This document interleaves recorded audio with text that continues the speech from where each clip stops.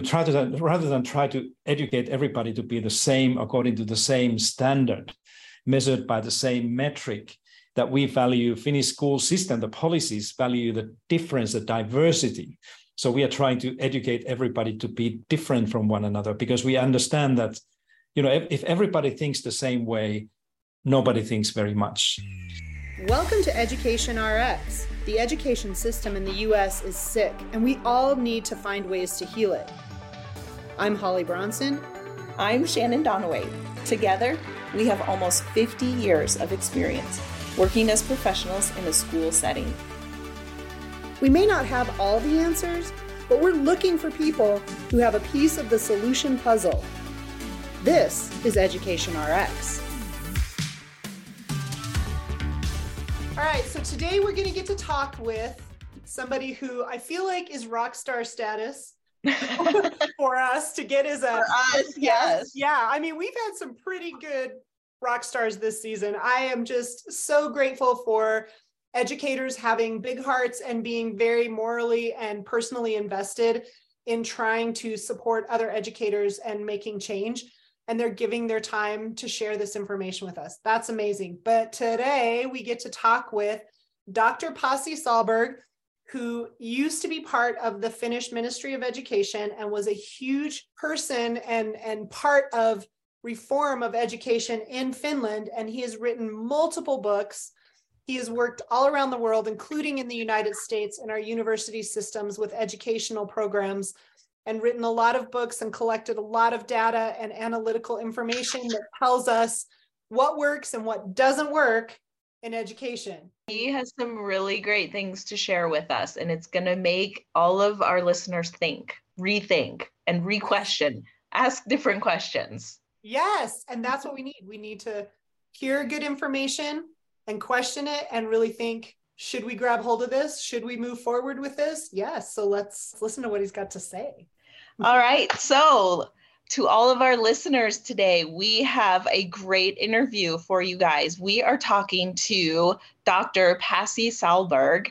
Why don't you tell us a little bit about yourself, maybe a little bit about your background and how you got to where you are today? Yeah, thank you so much, and thanks for inviting me to your wonderful podcast. I think it's a very timely conversation. My name is Pasi Sahlberg. It's a Finnish name, so I'm originally from Finland. I'm a lifetime educator there. I've been working in different areas of education, in school, teaching in schools, teacher education, education administration, leadership, both internationally and mostly, of course, back home in Finland. I stayed almost 10 years in the United States in different capacities there. Now I speak to you from the most livable city in the world called Melbourne, Australia. I'm a professor of educational leadership here at the University of Melbourne. And I work a lot with schools and teachers, and also with advising the systems here how to get better and fairer.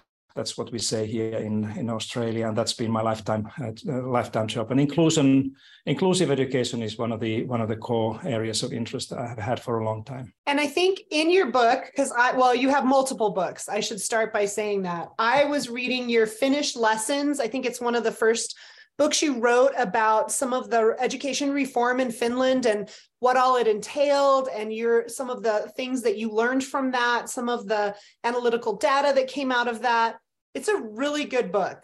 And it sounds like maybe a little bit of dry content, but it's really good. I have gotten a lot out of it. I've really enjoyed reading it.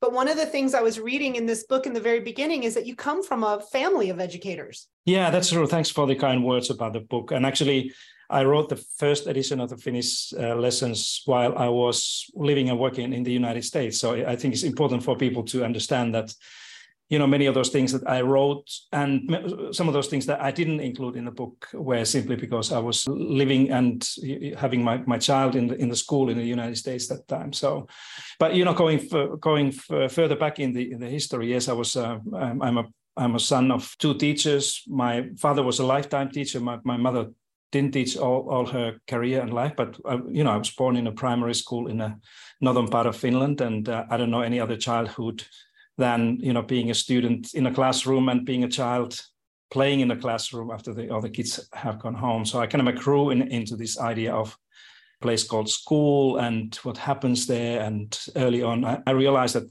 that's one of those places where you can do miracles. You can actually see magic. You don't need to be a magician. You just need to be a teacher to make this magic happen. And I guess that's eventually what drove me into seeking for teacher education and working as a classroom teacher as my first profession. Now, Shannon and I are actually what in the United States they call service providers or special service providers. I'm an occupational therapist and Shannon is a speech therapist.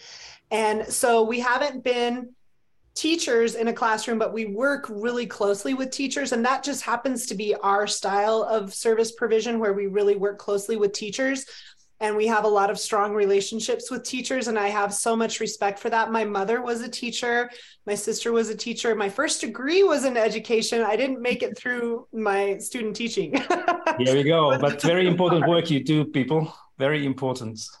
Well, and we just really appreciate the work that they do. And I think one of the things, and part of the reason we even started this podcast, was because Shannon and I had it heavy on our hearts that in our country, we don't elevate and recognize educators like we should. And we really wanted to find a way to impact the education system in our country in a positive way, but really start to elevate teachers and educators in our country. And one of the things I was really impressed by reading your book and just doing some research on Finland is how much your country values educators.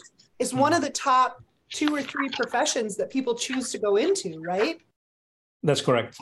That's so amazing, because here, not so much. And in fact, we're getting very close to having pretty much a crisis for educators. And this was coming before the pandemic. But then when the pandemic hit and people got burnt out and just fled teaching because they were exhausted and pulling their hair out, now we're even looking more. And administrators in education are also looking at leaving. Yeah, and it's a good question, because how I see this is that everywhere, including United States and other countries, teachers used to be respected and valued. If you look at your parents' time, your grandparents' time, teachers were some of the most important people in the community and in the society.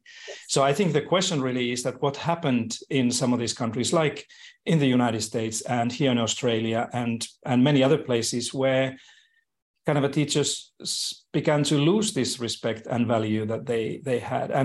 And even more interesting question is that why in some countries like Finland, this didn't happen. The teachers continue to enjoy this respect and valuing as important parts of the culture and society. My answer is that, Finland has been very good in protecting teachers and schools from what we often call bad ideas that have been tested and experimented in different parts, certainly in the United States, but haven't been working as their thoughts will do. Actually, many of those reforms that in America, this much better than anybody else, have been working against teachers. For example, this idea of holding teachers and schools accountable for students' test scores in schools. And if the test scores don't go up, then it's a teacher's fault, and all the blame goes to them. In Finland, we understood early on, in the early part of this kind of a wave of standardized testing and accountability in early 1990s, that this is not necessarily a good idea in the long run. And we stayed away. We kind of protected our teachers and schools from ideas like this that often came from a corporations and businesses. Mm-hmm. And that's why I think this example and some others have been able to maintain this respect on the teaching profession as a profession, unlike in many other places where teachers have been the targets of blame and shame when things don't work as some people thought they should be working. And so I think that the secret of Finland in this respect is not so much about how did we make teachers valued and respected and important people in a society, but how did we protect them and protect the profession from being the target of this unnecessary criticism and blame. Does it make any sense to you? Yes. Yeah, okay.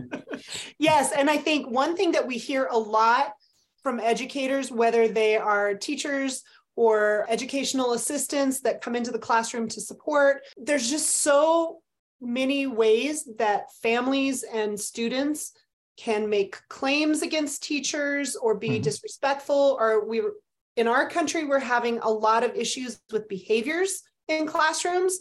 and students behaving really poorly. And there are districts like in Albuquerque Public Schools.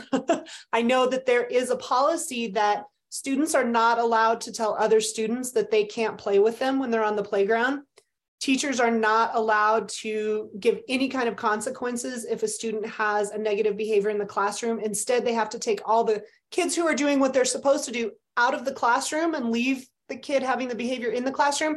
There's some things happening that I think this is why teachers don't want to teach, because they feel like they have no power, they can't do their job. Yeah, exactly. Yeah, there are many examples like this that you tell. So you're not, unfortunately, not alone. Well, and it sounds like in Finland and where you've come from and some of the things that you're doing, because you were in our country, and I know you've been in other countries where, like you are in Australia now, trying to support them and understanding what those changes or what those protections might be. What are we going to do here in the United States? It's a big problem. We're a big country with a lot of states. And I know that even though Finland is smaller, there are methods that could carry over to our country. How can we start making a shift? I'll return the question the other way around. That what are the things that you should stop doing or do less than you do now? And one of those things I mentioned already is that think about school education and schools as businesses or corporations where we can apply the similar principles and logic like accountability or measurements or some other things that try to understand schools as as very different places. And I think you were asking one thing that you could do, and this is a thing that we all could and should do right now more than we do, is to really understand children and their kind of a childish perspective on things and who they are and what they need. And we often, in the United States and many other countries, that we are stealing the childhood away from them by insisting that they have to go to preschool and kindergarten younger and younger. And, when you're 3, you should have your first CV written where you have all your accomplishments listed so that you can get to a good primary school. And so the childhood in many places has been disappearing. I've been done research here on childhood play, and it's a very clear in America and here in Australia is that children play much less than they used to. For example, much less than their parents did, and many children see this as a kind of a fundamental problem and challenge for them in growing up healthy and happy. Mm-hmm. So I think one thing that if I was king of the world, which I'm thankfully not, but I would issue a kind of a directive that everybody, every parent and every educator and every prime minister and president should, think much harder about children, who they are and what they need to grow up happy and healthy, and what is childhood, what should we do, and then think about education systems accordingly. And I think, just simply understanding that play is such an important thing and part of their children's learning and development. And, fortunately, the Academy of Pediatricians in America, that is the largest 70,000 membership organization, biggest one in the world, has been very vocal and clear about their advice and often what they call the doctor's orders to return play back to children's lives in schools and in the family. So, many of these things that you were asking, Holly,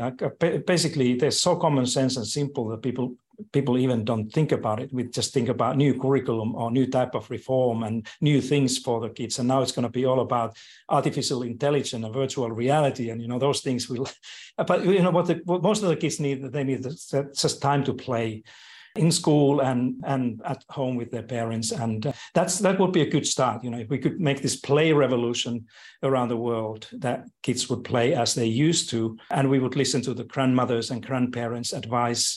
What is important, I think the world would be a much better place for our children, and through that, it would be a much happier place for us as well. Well, and in your book, you were talking about how the amount of time that teachers in Finland spend actually teaching, hours-wise, lessons-wise, versus United States and England and some of the other countries that have higher numbers. And I think you said in Finland, and I'm just going to quote your actual numbers in the book, and it could be different now, but in the book you were saying most teachers will teach about 800 hours for the school year, 600 hours for the school year in Finland. But here in the United States, it was almost double that. It was like 1,200. And you were saying because teachers are teaching 6 hours a day versus maybe 4 hours a day in Finland, they're exhausted and they don't have time to go educate themselves or increase their skills or do those extra things because they finish the workday and they're done. They're like emotionally, physically, they're done. Tell me a little bit about how, because your students don't start actual academic work until later in their school career than they do here in the United States. And your teachers don't provide the long school days that we do here. And yet you're having better results, because I know when we look at worldwide academic scores, where the United States hasn't come into the top 10, Finland stayed in the top 10 for a long time. Yeah, absolutely. You know, the cold fact is that there is no correlation whatsoever between the amount of teaching instruction children have and what they get out of that, as far as the measurements are what they commonly are, you know, mathematics and reading and science, some other kind of academic things. So we should stop thinking that by, you know, having more instruction hours, kids would actually learn these academic things better than they do now, and that's the only metric that we use. I'm not saying that they wouldn't learn anything else. There are many other important things that they can learn, but that's something that it kind of a striking thing, as you said, internationally, is that how different the children's experience is in their early childhood or primary school, for example, that how much longer children here in Australia or in the United States actually spend in a classroom engaged or often disengaged in instruction led by teachers compared to places like Finland or Poland or other Scandinavian countries. So I think that itself is a kind of an interesting piece of evidence indicating that maybe it's a more important thing is what the kids actually do when they're in a school, not so much about how long they spend time. And for a long time, educators and education policymakers and administrators have been kind of thinking that just, you know, if the kids don't learn mathematics or reading, just teach them a little bit more, could put more stuff in a curriculum. The Finnish way of thinking has been exactly the opposite, is that, you know, if the kids don't learn something, it may be also that we are trying too hard to do something that is taking time away from something else. And, you know, in the Finnish school system, the arts and music and drama and play are so much more important than in here in Australia or in the United States. And I think that the Finnish teachers tend to think that, you know, in order to learn well, you know, this reading and mathematics things that are critically important for everyone. But in order to learn well, the kids also need to have opportunities to, you know, play and sing and dance, and, you know, all those things that are important. And that's kind of this movement and artistic thing.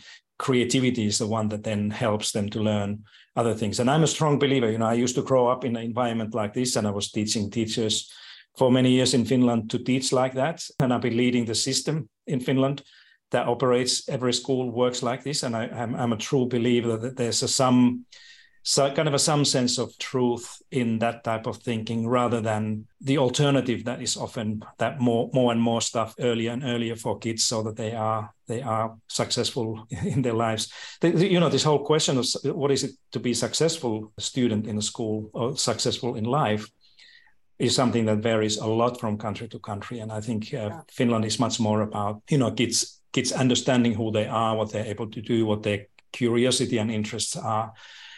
Somewhere else, it's more about what your test score is, or how high you are in the league tables or ranks compared to other students. And so I think we still need to we still have some way to go to you know, have more kind of a childish perspective to, you know, all these things that we are doing. But definitely in education reform, the idea that more would be better, it doesn't work. It's often the other way around, that less is more. By doing less, we are able to get more out of those things. And in my book, I actually, one of the chapters there is titled "Less is More" in Finland, and it's a kind of a Finnish secret, and it's a kind of a secret in some other places as well. Like Singapore, for example, is often mentioned as a model.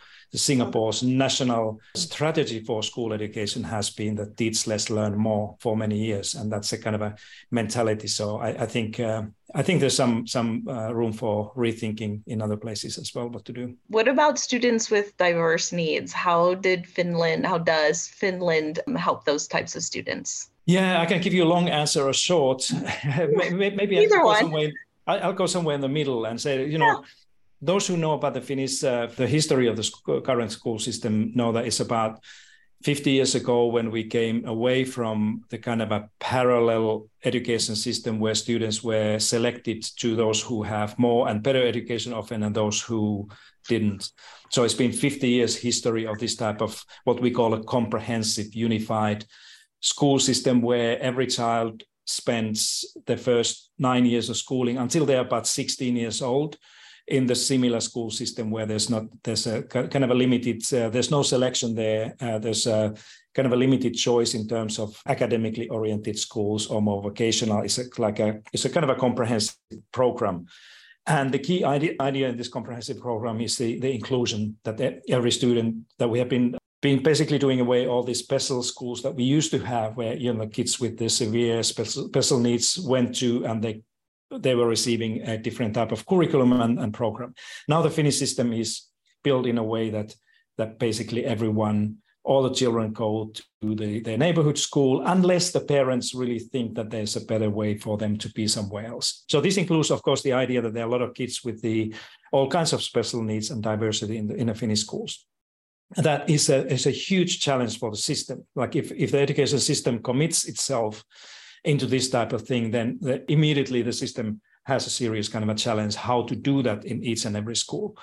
So the Finnish way of doing this is, again, this is based on, like many ideas in Finland, is based on a good American proven evidence-based ideas, like what do a special needs teacher or people like what you do in work, what do they need? How should we prepare them? How many of people like you there should be available in every school so that they're able to do these things? But we have started to think about this already in early 1980s. So it's a long time ago. So we have a system now how these people are prepared, how special education teachers are recruited and placed in a school. How do we define child with the diversity needs or special needs? This is very different compared to what it is in the United States. Like, you know this better than I do. What people think when you say that somebody is a special needs child, that is mostly an individual with the kind of a medical conditions that places him or her into this category. Whereas in Finland, it's much less about the medical issues. It's much more about behavior and developmental things that can be helped or supported by school. So we designed the school system during the last 40 years really to be in a kind of a built in a way that every school is able to welcome children as they are. One good example here is that in the United States, when you and here as well, when we speak about school readiness, we almost always think about whether the child is ready for the school, whether he or she is a kind of a developed to the point where there's a kind of a good reason to expect that this child will be able to be in a school and progress like everybody else. But in Finland, school readiness means that is the school ready for different types of children as they are. So the challenge is shifted to the school where the leadership and teachers are asking that, do we have everything that it takes to work with these diverse needs that kids bring into school each and every day? So it's a very different way of thinking about this thing. It's much more about the responsibility of the school and the system than the kind of a duty of the parents or somebody else to take care of those things that kids are able to be successful in school. And finally, my last point here is that I think that in the Finnish system and in the Nordic systems in general, in Sweden and Norway and Denmark as well, I think what we do certainly more than here and more than in the United States for children is that we understand health and well-being as part of education service delivery through school. And that's why we kind of make all these beautiful services that you both do, nursing and psychologist and dentist and all those things available in each and every school all the time. It doesn't mean that every school has a dentist, but every child in every school has access to regular kind of checks, health and well-being checks and services and support in the school, rather than that the parents will, drive them somewhere in a clinic or somewhere else. And I think that, this goes back to this fundamental question is that what is a school? What is the purpose of a function of the school in a community or society?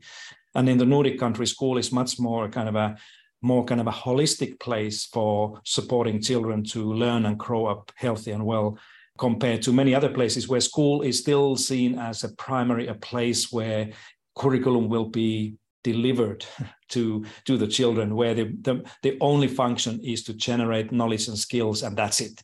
And I think that's one of those things that we all need to think much more now after this horrible pandemic and before the next one hits, is that, how the schools can really, serve and help more not only the children, but also the parents and the communities and societies by, keeping us safe and healthy and learning. But it's almost like a different paradigm what we see in the Finnish society, because of this long history of evolution and development of all these necessary services. And this whole idea of inclusion, I think in Finland, is much deeper and closely connected to this fundamental principle of equity in education, compared to many other countries where inclusive education is much more kind of a recent idea, and it's sometimes thought as a kind of a different project or program. But in Finland, it's at the heart of this equitable, equal education that we have been trying to do here for the last 50 years, really.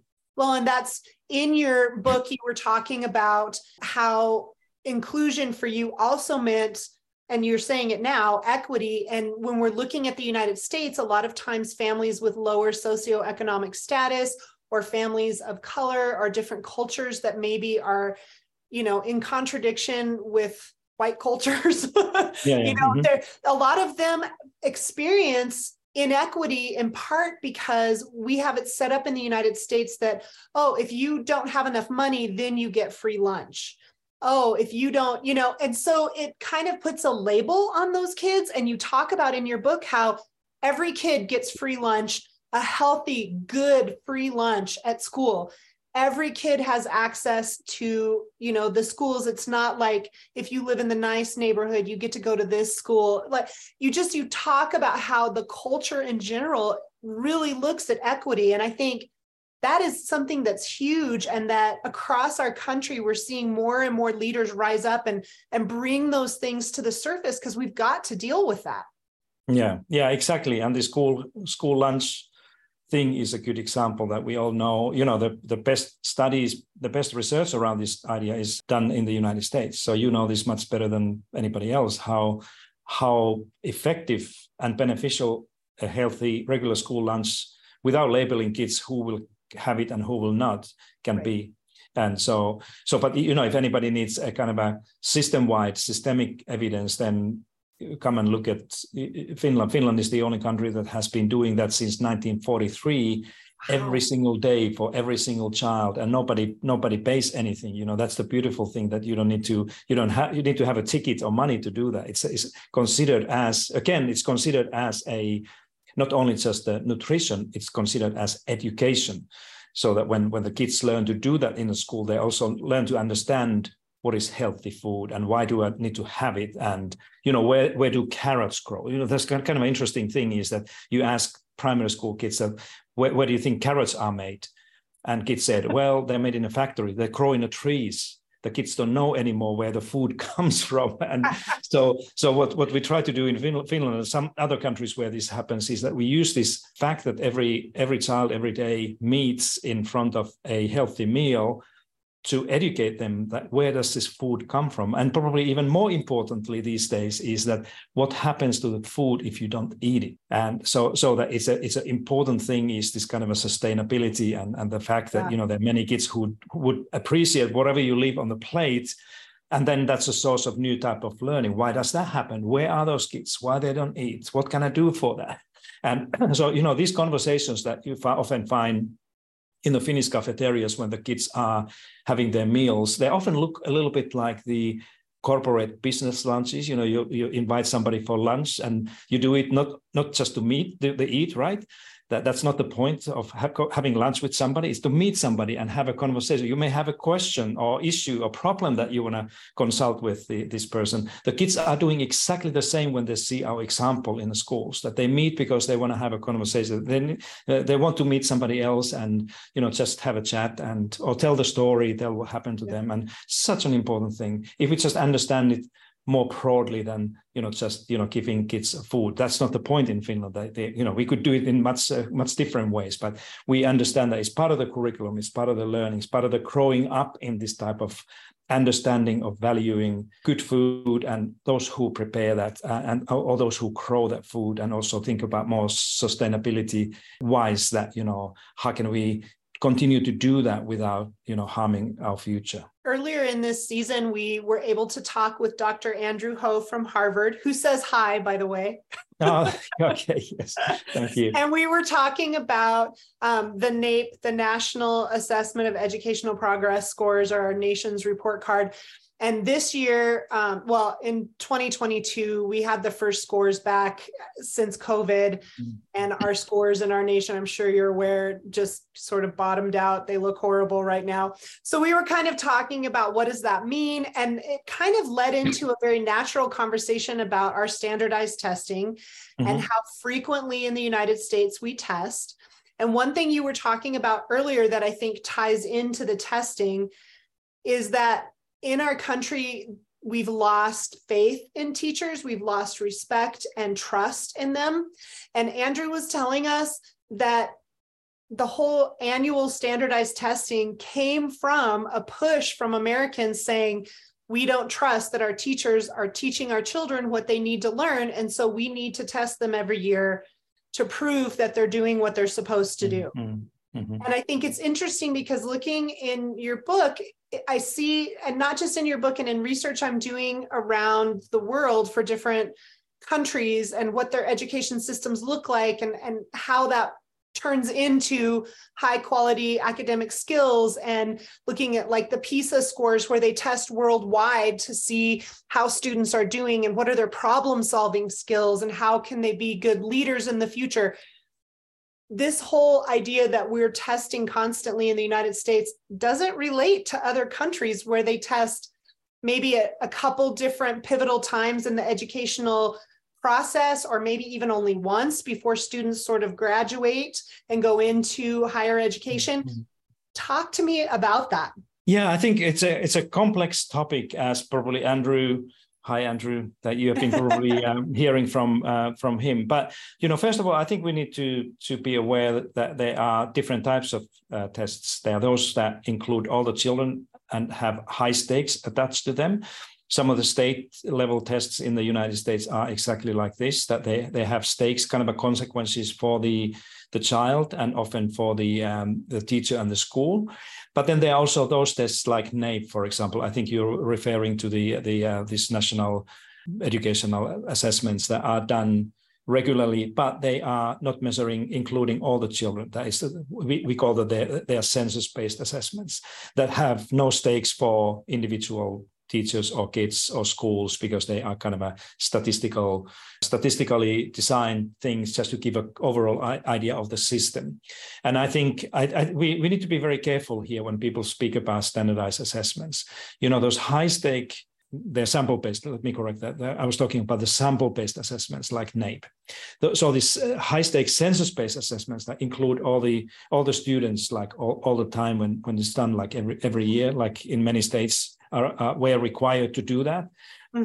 That's a kind of a thing where we begin to see problems, because as soon as the stakes are kind of getting higher related to these assessments, then it means that the teachers and parents and kids themselves start to kind of learn how to manipulate these things, how the kids are prepared for those tests and how to avoid a kind of failing kids or failing results, and you name it. There's a lot of literature and research about the kind of a malpractice related to standardized high-stake assessments in the United States and everywhere else, corruption and many other things. But these sample-based assessments like NAEP can be very helpful, because they can help the policymakers to see how the systems are progressing and doing in certain areas. But we need to understand that the data that we have is only about reading literacy and mathematics. And these days, the kids are learning many other things. My comment to this, your question about what has happened in the United States for the kids learning during the pandemic. I think it's been a horrible time in many places in America. Kids were away from school for a year or even more than that. It varies a lot from from family to family. That's some families were able to help their kids to get to the textbooks or learning materials and do those things.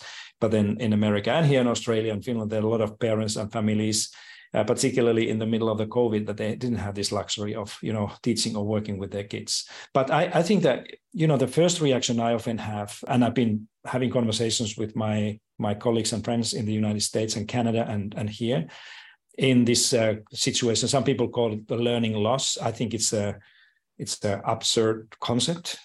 It's in many ways that, I had a conversation with some young people about in early years of COVID about this learning loss. And somebody said to me that, how can I lose something that I never had? And I started to think that actually that makes a lot of sense, that it's actually not a loss if the child never had that, because they don't know what they would have had if they were in a school. So in a way, it's a kind of a crazy topic.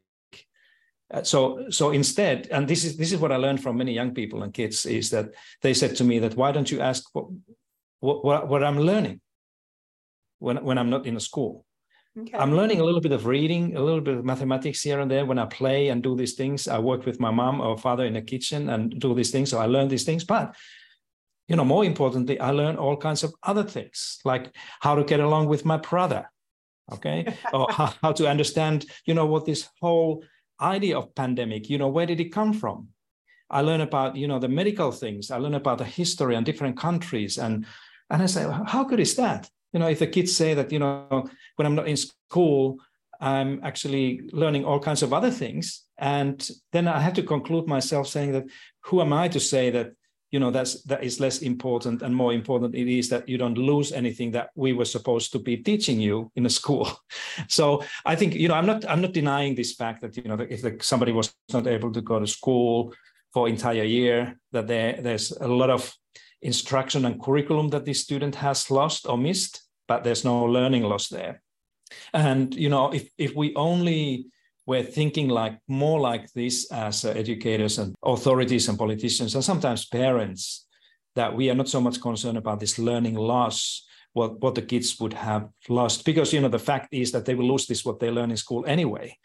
Again, there's a massive amount of American research that is showing that what we think kids learn in the school, even in the reading and mathematics, within the next 3 months, they lose most of that. And so for me, this is a kind of a thing that, should we then focus more on those things that they probably always remember, those skills and things that they will never lose, like, some of those things that happened during the COVID, they will never lose, so they will always remember those emotions and feelings and things that they learn to do. Many kids learn to play an instrument, a musical instrument during the COVID. I have a number of kids who say that, I realized how cool it is to play piano or guitar or just sing, do karaoke at home.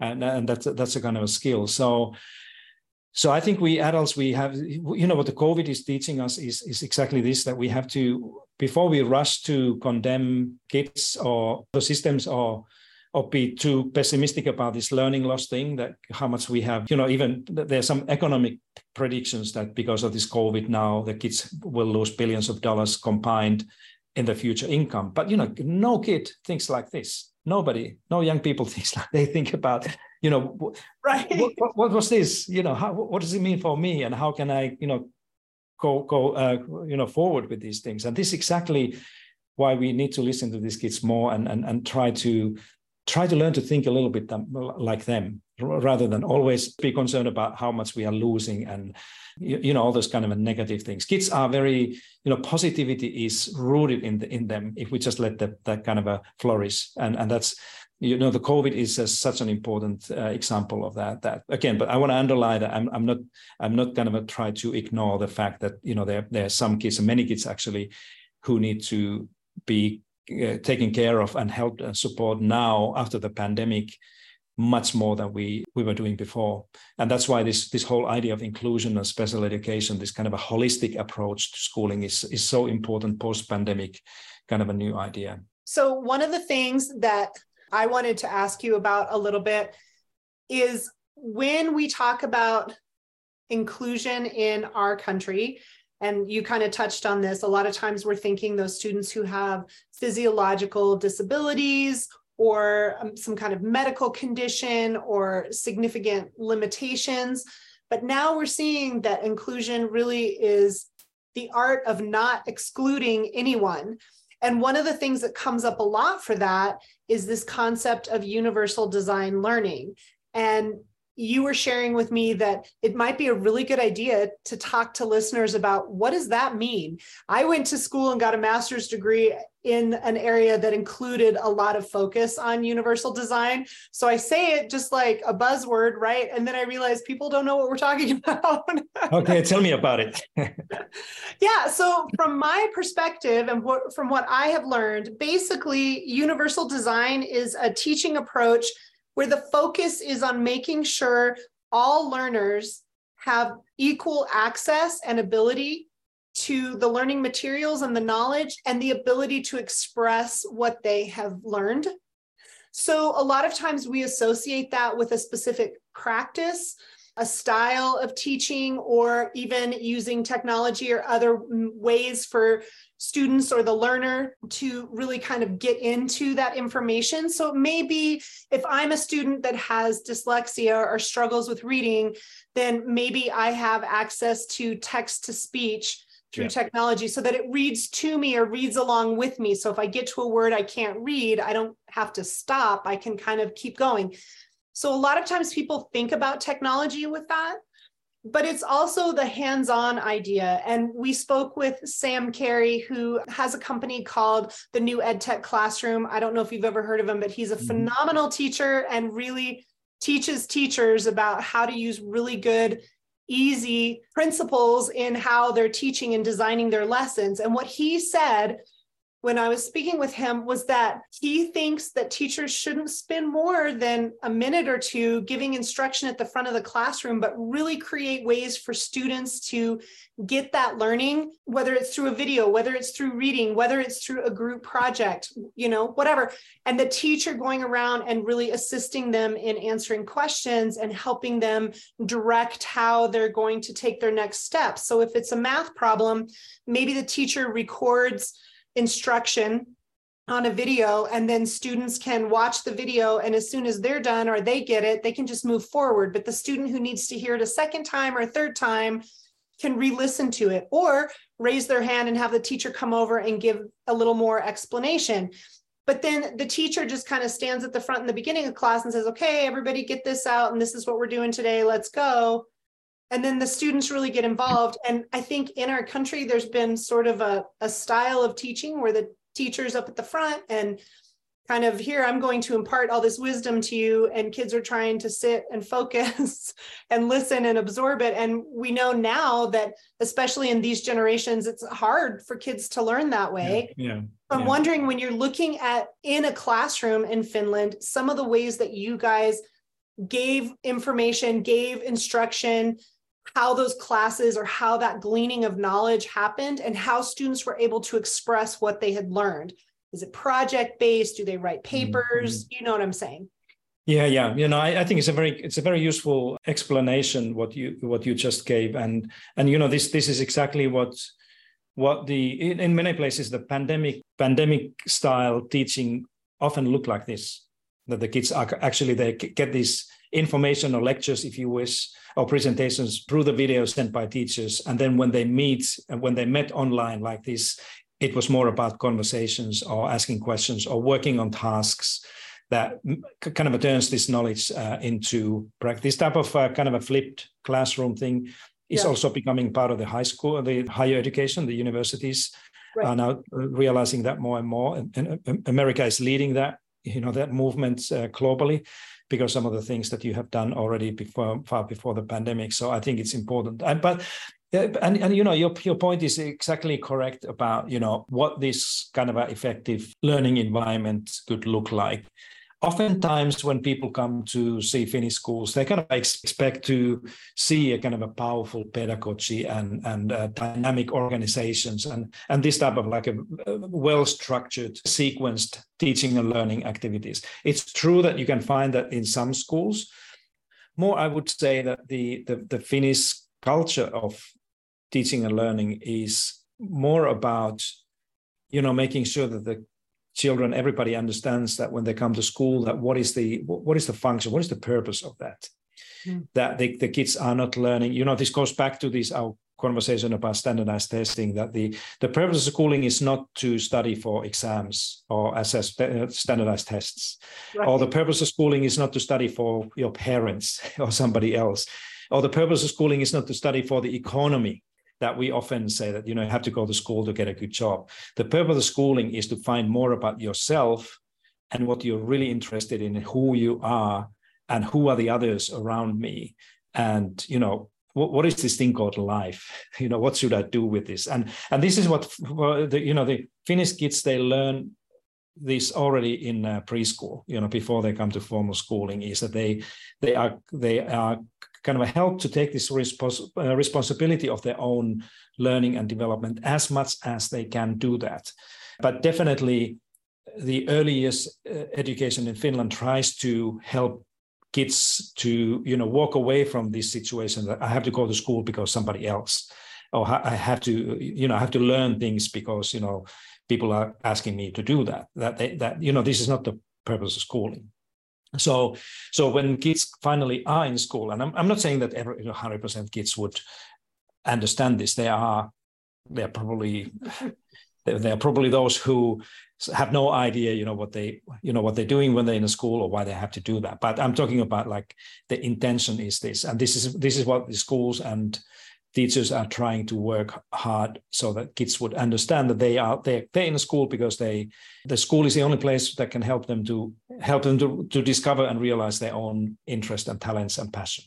And that's the best bet for life. If you want to have a good life, like I have 2 primary school age kids here in Australia, and I tell them that, if you know what you're interested in, if you know what your passion is, what drives you to do things, that's the best bet for a good life. Because that will keep you going, that will keep you doing things for yourself and for others. If you have no idea what you're interested in, if you don't find anything curious, you're in trouble. It doesn't matter which school you go to or what degree you have, you're going to be in deep trouble with this. But this is the kind of a culture of Finnish schools that we have been doing already a long time. Is that it's a very individualistic in a sense. Again, it looks like the ideal American school that is based on kind of an individual focus on individual child rather than collective instruction. To be honest, the American K-12 education for me looks much more seems like a kind of a collective, like a socialist type of communist type of practice where everybody has to study the same standards and then there's somebody measuring exactly the same test at the same time. And, that what the kind of these planned economies that have been fading away used to do. That's how the Soviet school system was exactly like American system in many ways. But, the Finnish system is, Finnish education system is much more, valuing the individual and trying to, rather than try to educate everybody to be the same according to the same standard, measured by the same metric, that we value Finnish school system, the policies value the difference, the diversity. So we are trying to educate everybody to be different from one another because we understand that, if everybody thinks the same way, nobody thinks very much.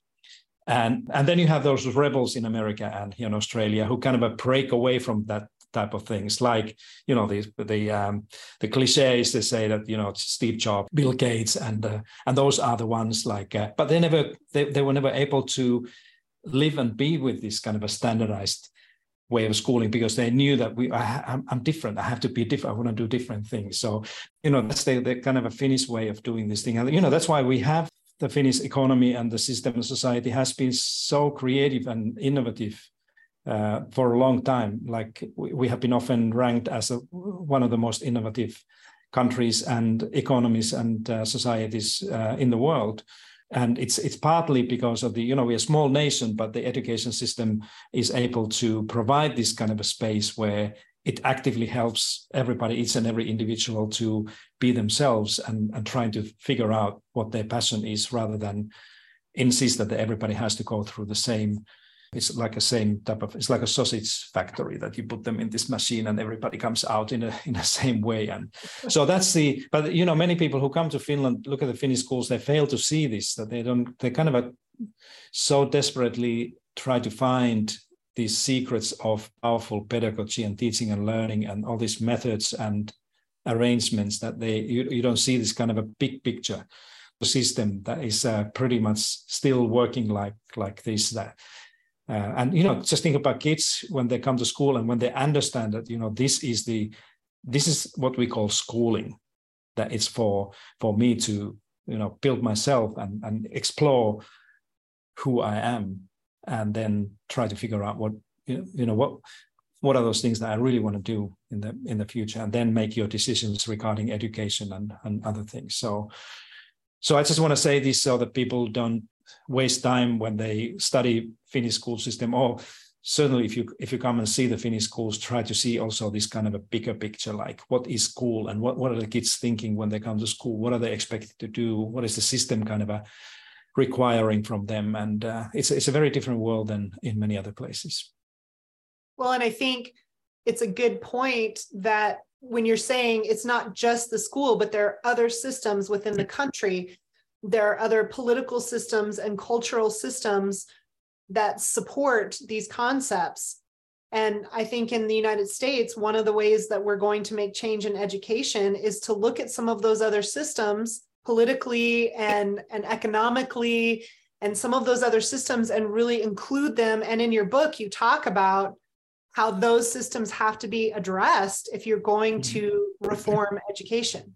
Yeah, absolutely. It's a systemic thing. We should never expect that the education of the schools or education system alone can make miracles. It's always a kind of a interplay between the health and other social policies and youth policies, employment, many other things, and the whole community.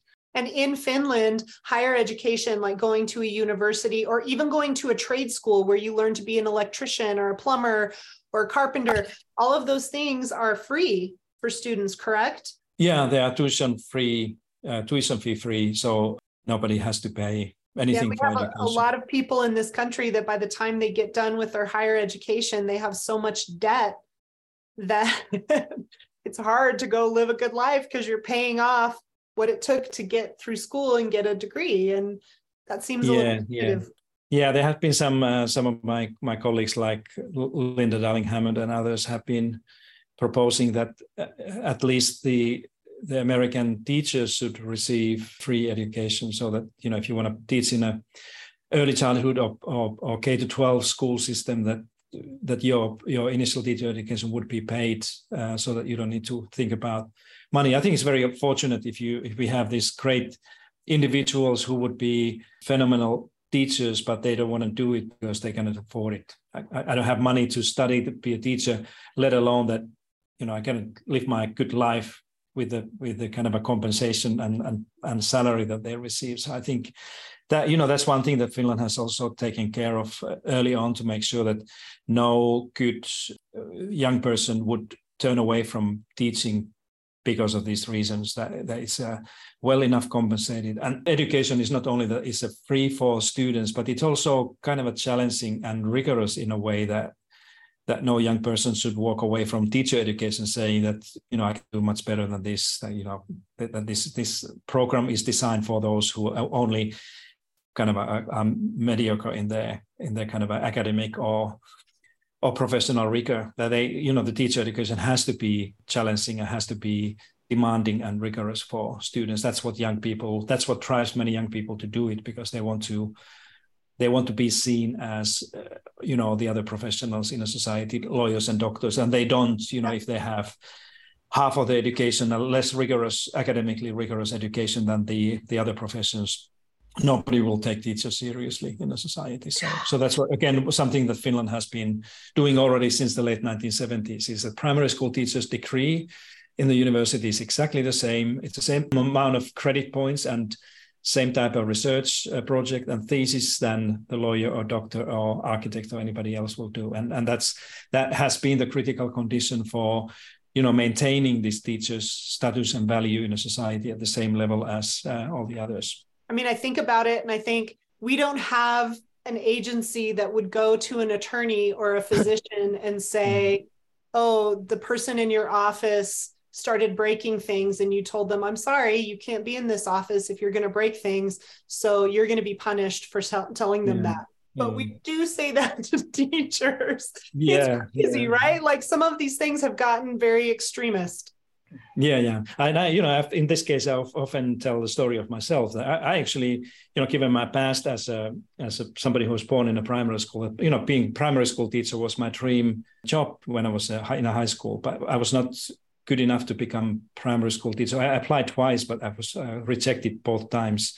So instead, I ended up teaching at Harvard University and now being a professor at Melbourne University because I couldn't be a primary school teacher. But, this is how kind of a demanding and challenging it is. And I take my hat off always in front of Finnish primary school teachers because I know that how difficult it is to get in and how they have to study to graduate and how difficult the job is that they do every day. So that I could be a primary school teacher in Finland, but I was not good enough for that. So I do what I do.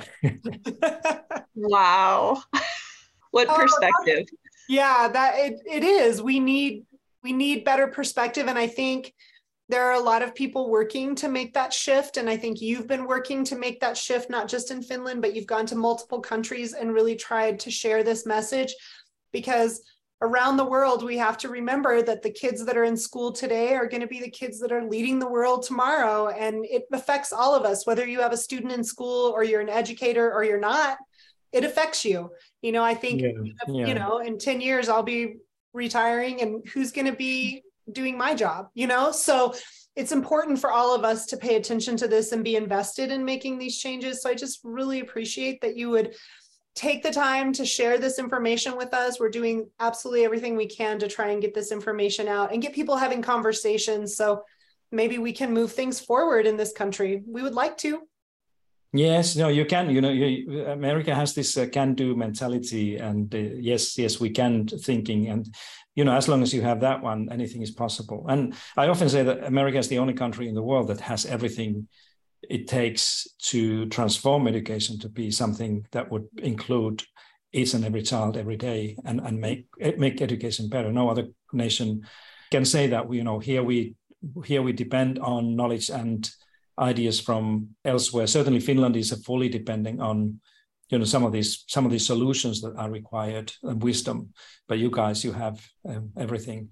But it sometimes seems like what Winston Churchill used to say, that you can always count on Americans to do the right thing after they have tried everything else.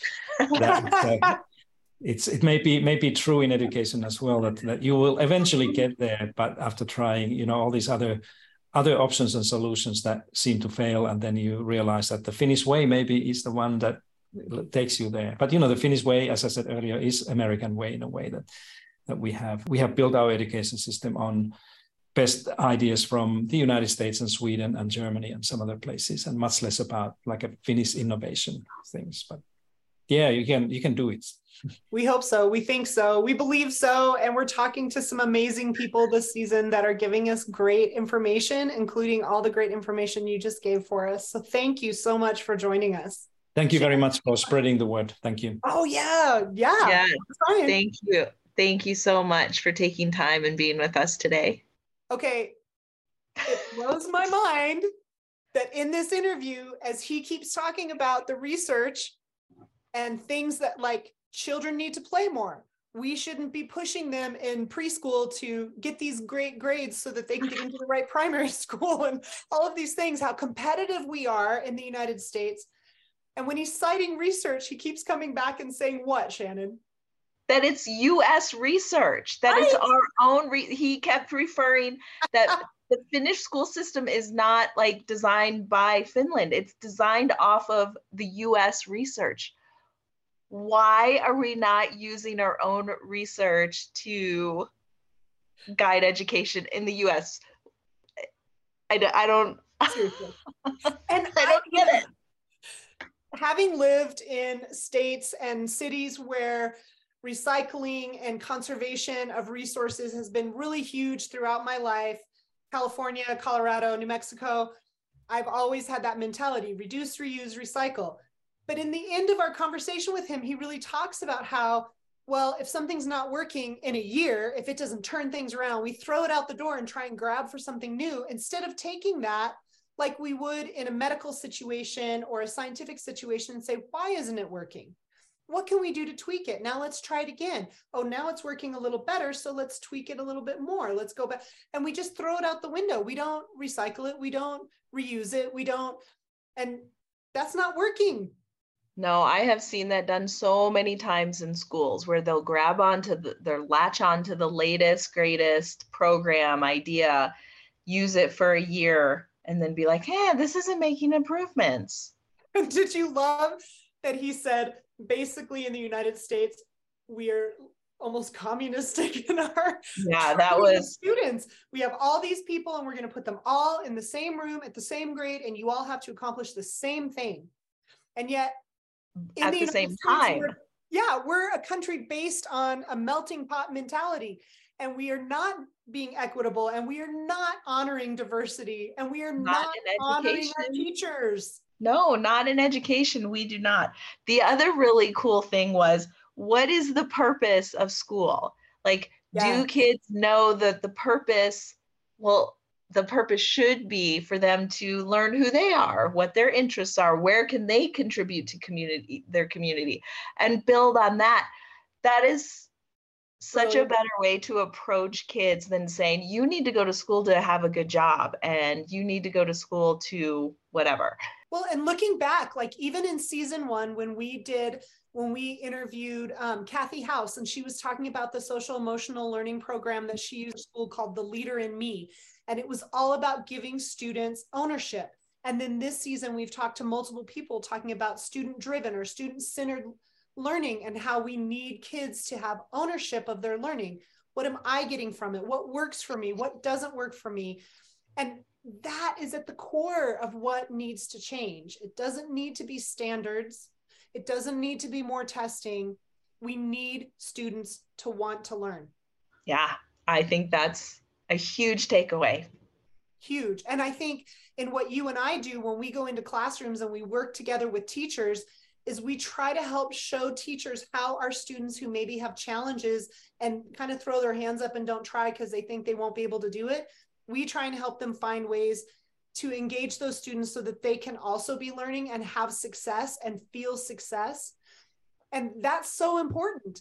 Every kid at every skill level has some way to engage with the learning, get something good out of it that's meaningful to them, and do something that makes them feel success. That just is at the core of what needs to happen. Absolutely. I agreed with like all of that. Yes. Well, this was officially our last episode of this season. We did notice in all of our analytical information on our podcast that the #1 downloaded episode that we've had so far, well, up to this date when we're recording, is our highlight and review of our first season. And so there's a really strong chance we're going to do a review and highlights episode coming up, just so that people who miss stuff can kind of catch up and maybe hear some things that we didn't get to talk about in the actual episode, because we're always trying to watch our time. So that may be coming, but this was our official last episode with a guest, and we're going to use that to kind of springboard into future episodes where we really want to talk more about teachers and rebuilding trust for teachers in this country and giving teachers things that they can do today in their classrooms and just empowering them. So that's kind of what we're looking at as we're moving forward in other episodes that we really want to talk about. I think that's a good plan. Woo, this was a good season. We had so much good information. Oh, I love it. And you know what? I think at the end of the day, the big takeaway is there's so much hope. There's so much potential in this country. Dr. Sahlberg said, we are the one country in the world that has everything we need to educate people correctly. Let's do this. Together we can do better. All right, guys, we will catch you very soon. Take care. Bye.